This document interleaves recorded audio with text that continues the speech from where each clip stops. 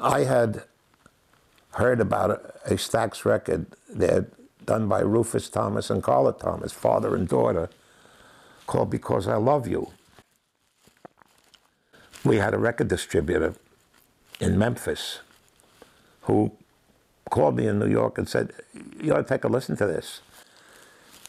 So I went down there. I was introduced to Jim Stewart and Stax Records, and we agreed to make a P&D production and distribution arrangement with them. And that was our first record. And it was a regional hit, but it didn't do all that much. It didn't justify our coming down and taking it over and trying. But we had an agreement with them about future product. So about a year later, after Because I Love You, sometime during that period, a record came out called Gee Whiz by Carla Thomas, and it made instant noise. And so I went down to Memphis and arranged again to take that over, and then we had a big national hit with that. And then we continued. Stax was on a roll. Later on, Otis Redding came in, Sam and Dave. And when I went to Stax, I saw the way these four guys came to work in the morning and hung up their coats and took out their instruments and started to play music. They may not have had an arrangement or a song. They may have had a series of chord changes or a two-bar phrase. But they would start playing this into shape, and the next thing you know, here's a rhythm pattern. Next thing you know, they put a singer on. This was done without written formal arrangements.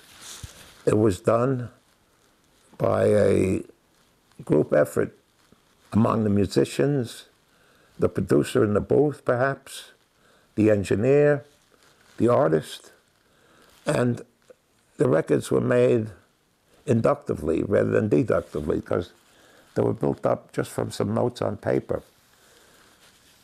All the musicians had to go by was a layout in terms of the chords. And the chords were, instead of the usual, instead of using chord symbols, we used numbers. They used numbers, 1 to 6 or 1 to 7. And this was very handy because if you ever had to transpose, it was very simple. There it was. You didn't have to have a man go around with a pencil making erasures on 12 or 20 music charts. And this spontaneous way of recording was very attractive to me. Also, they had a way of stacking their instruments that was different from the normal way of putting the trumpet on top. Very often, they'd put the trumpet in the middle and have a saxophone on top. They also had what I would call a vertical arrangement, like that, with sax, trumpet, trombone, playing against the rhythm. And it would seem to be very sparse that way. However, maybe this is too technical. No, please. Because the playing was immaculately in tune, there were two general ways of being out of tune that people avail themselves of. One is being out of tune with their own instrument, whether it's a saxophone or most frequently a guitar. Because one of the curses of rock and roll that rock and roll had to overcome was that the guitar was always the main instrument, and the minute you started to play it, you were pulling it out of tune. Nowadays, the guitar stars have 20 guitars that are all tuned. They have a guitar tuner ready to hand them the next guitar after 5 minutes of a number. But these players, this rhythm section, Booker T on the keyboard, Duck Dunn on the bass, Steve Cropper on the guitar, and Al Jackson on drums, were just fantastic. Now, they would each be free to just throw in ideas all the time? Oh, sure. Anybody could have ideas, but this was not a jam session. The ideas had to bear a relationship to the song that they had in mind, or the chord changes, or the lick. And it's also interesting that this was an interracial rhythm section, because Al Jackson and Booker T were black and Steve and Duck were white. Unfortunately, Al Jackson died in mysterious circumstances. He was murdered and they never found out who, but he was such a brilliant drummer. So they were just absolutely fantastic. They played in perfect tune. They swung like a dog, and they had great soul. Steve Cropper is one of the landmark musicians of our time because he had and has the gift of playing rhythm and lead at the same time. Now, it's very hard to explain. Before Steve Cropper came along, and also Cornell Dupree, who was from Fort Worth, but he came to New York and played with King Curtis and the Kingpins, he also had that gift.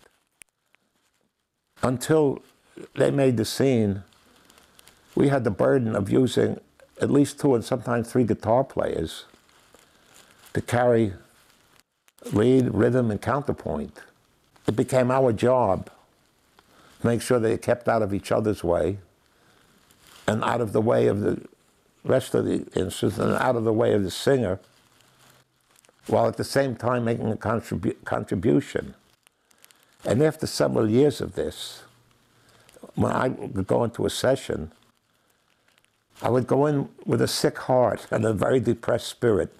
I said, what am I going to do with these 3 guitars today? Along comes the Steve Cropper and the Cornell Dupree, and he'd play a bar and a half of single string, go into a chord, and then make a chop. And the next time you put it all together, it's seamless. It's rhythm and lead. And Steve Cropper very rarely took solos. That didn't interest him. He was interested in doing this thing. I don't know if this is going to come across what I'm trying to describe, because people have to hear it Sure. to understand what I'm talking about. But again, this was magic. It was mesmerizing. So this is a long-winded way of leading up to what I did with Wilson Pickett. I called Jim Stewart, the owner and the head honcho at Stax Records, and said, how about I bring Wilson Pickett down here and use your guys and try to make a record? He said, fine. So I brought Pickett down, and Jim Stewart and Steve met us at the airport. And we took Wilson and Steve to the hotel where Wilson was going to stay for that week. And we left them alone with a bottle of Jim Beam. And next morning, they had written about 4 or 5 songs, including Midnight Hour, 99 and a half won't do, 6, 3, 4, 5, 7, 8, 9. And I don't remember how many. And we went to the studio, and we knocked off, the first thing we did was Midnight Hour.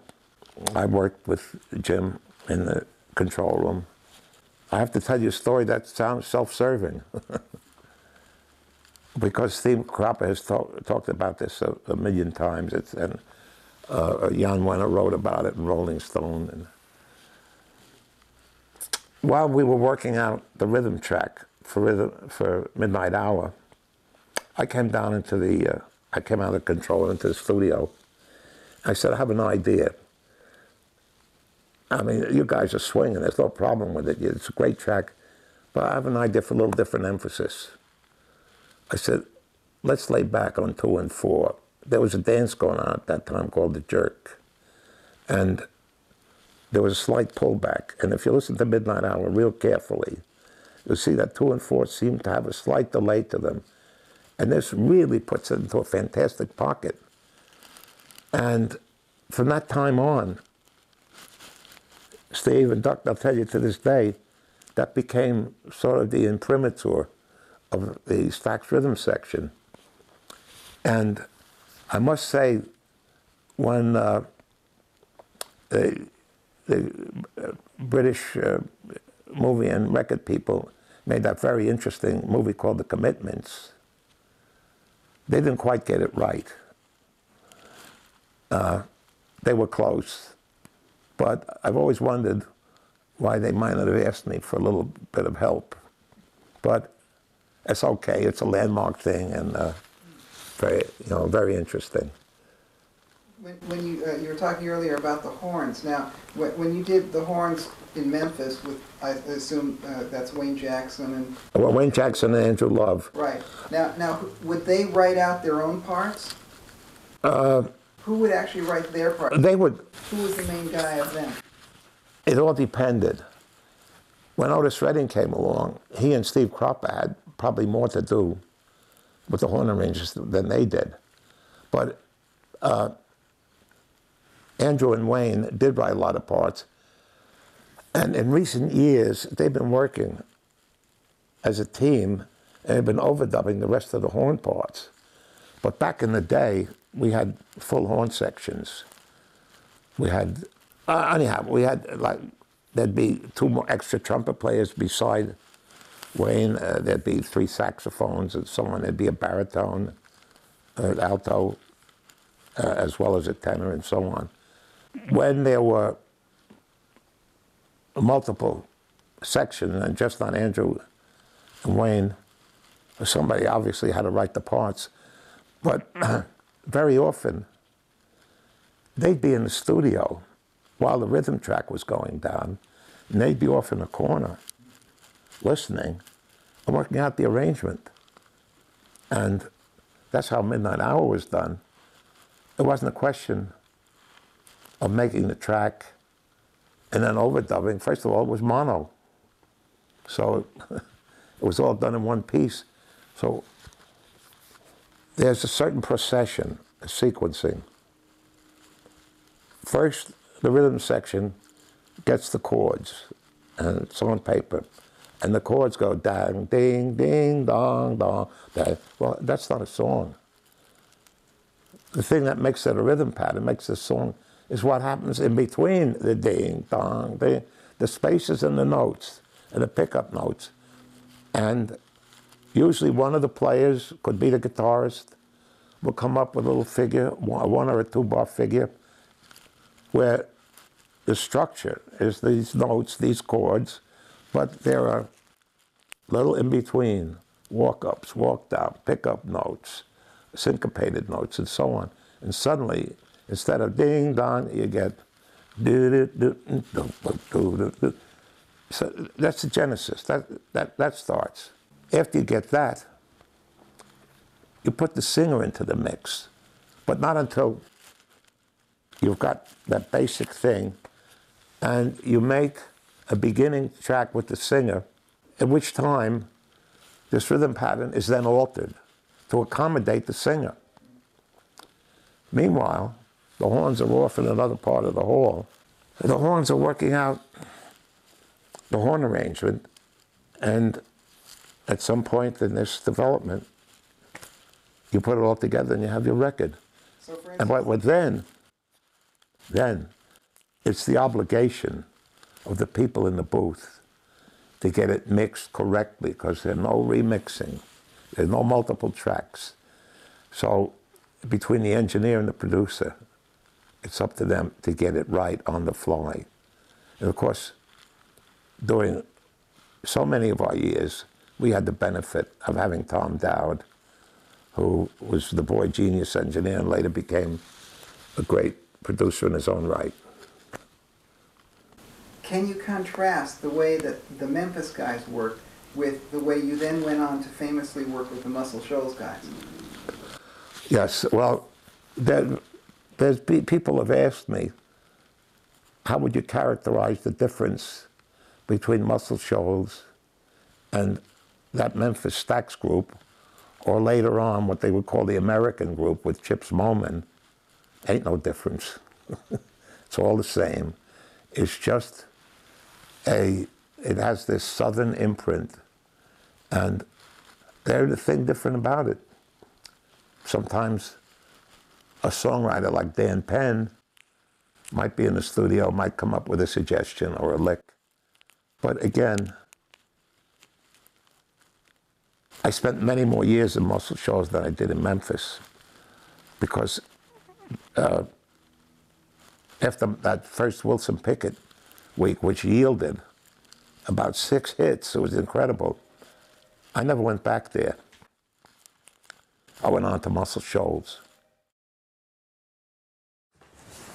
What I thought I would do is give you a sample session at Muscle Shoals, That would be fantastic. how it came to work it down there. That'd be great. Oh, do you know about the Fat Possum label? No. It's getting a lot of prominence now. It's a Northern Mississippi label, and it's a very special old-time kind of blues. But Don Covey went down there, and he made a hit record down there. The arrangement between Atlantic and Stax, it fell back into strictly production and distribution arrangement. Let me say that some of the warmth had gone out of the relationship, and we found out it behooved us to go down the road a piece, 125 miles south from Memphis to Muscle Shoals, Alabama. And we worked the same way there. I worked there in the 60s, the 70s, the 80s, and the 90s, although most of it was done in the late 60s and the middle 70s. There were a few in the 80s, and I think in the 90s just one. But it was really jam-packed in those years. Let's say from 63 or 64 to 76 or 77, tons and tons. I would come down prepared, and I was always in hopes that the singer would be prepared too, would really know the songs and know them cold. I would come down on a Friday. I would meet with whoever was going to be let's call him the arranger, because although there were no written arrangements, what we did, we had to make a layout. The layout is the total song as it appears on the record. Let's say there'd be a 2-bar introduction, and let's say for kicks that was a 32-bar song. So we do the intro, 32 bars, then we might have an instrumental interlude of 8 bars, and then back to the last 8 of the song, and then a fade, and you fade out on 2 chords to the end, and so all that has to be arranged in a sense. Again, I have to keep using the word arranged, but this is not a formal arrangement. This is the layout. And let's say I would be working with Barry Beckett, who was my keyboard man, and he was the guy in charge out in the room, while I would be in the control room, getting the tape started and so on. We would get the key. He'd sit at the piano, and if it was Aretha Franklin or Wilson Pickett or Solomon Burke or whoever it was, we'd get the key, we'd get the layout. That would all be done on a Friday. Monday morning, we'd start at 1 o'clock. It's all, there used to be a myth in the record business that became especially a prominent myth in rock and roll, that you could really get into it starting at 12 at night, and nighttime was the right time. And maybe that was so for a prototypical group on heavy drugs. But working with singers and sidemen, because most of my work, all through the years, I worked mostly with a singer and selected backing players. I worked with a few R&B groups, like the Drifters, but I very rarely worked with a self-contained rock and roll group. I would say the one I remember best was Sanford and Townsend, Smoke from a Distant Fire, which was the first record that Barry Beckett co-produced with me. So the work would be done with a man in charge in the studio, and I'd be in the control. And Monday, the musicians would get this layout, and it was just a series of numbers on a piece of paper. You Xerox as many as you needed, maybe 6 or 7 or 8.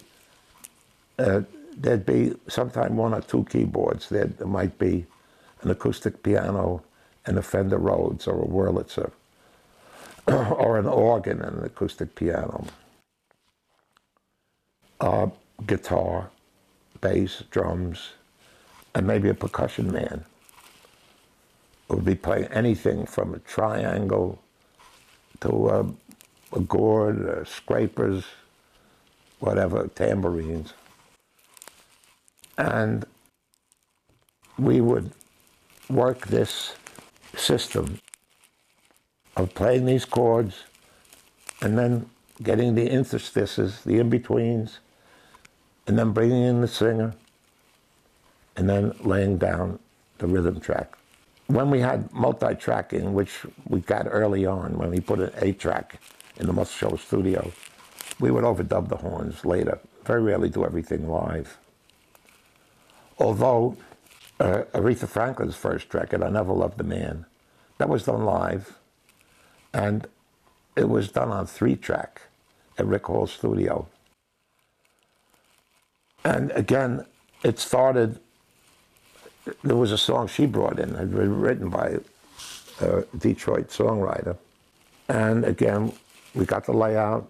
Aretha was at the acoustic piano. Spooner Oldham was at the Fender. I don't know if it was a Fender or a Wurlitzer, probably a Wurlitzer. And we would start the rhythm going. And Aretha didn't sing. She knew the drill. This was our first record together, was the Muscle Shoals. But she understood what we were trying to do. I said before that usually somebody would come up with a lick or a phrase, and Spooner Oldham was the hero of that session, because he came up with the lick that became the basis of that. Dun, da dun, da dun, dun, da dun. That sounds like nothing, you know. But when you orchestrate this and a whole band is playing it, you suddenly realize that it has meaning. It's got a lilt. It's got a kick to it. And this is what kick-started the whole record, Aretha and the rhythm section. And we're running it down and running it down. Charlie Chalmers came up to me and said, listen, we got the horn parts. I said, no, you don't. And he had them. So that the whole thing was done live. I Never Loved a Man. Was he generally the horn arranger that you'd use when you were at Muscle Shoals? No. The horn arranger was a guy named Harrison that did most of the horn, a trumpet player. I'm trying to think of his first name. But you can look it up in the books. Although a lot of the horn arranging was ad-lib. As you said with Charlie. Now, for example, Barry Beckett would come up with some licks, and I would interfere with some misbegotten notions of my own, and we would put it together with the musicians. So Barry and I actually ad-libbed quite a few horn licks. And what about strings? Who would... Well, we'll get to the strings later. The main thing is that people who know a little bit about this, as Alexander Pope said, a little knowledge is a dangerous thing.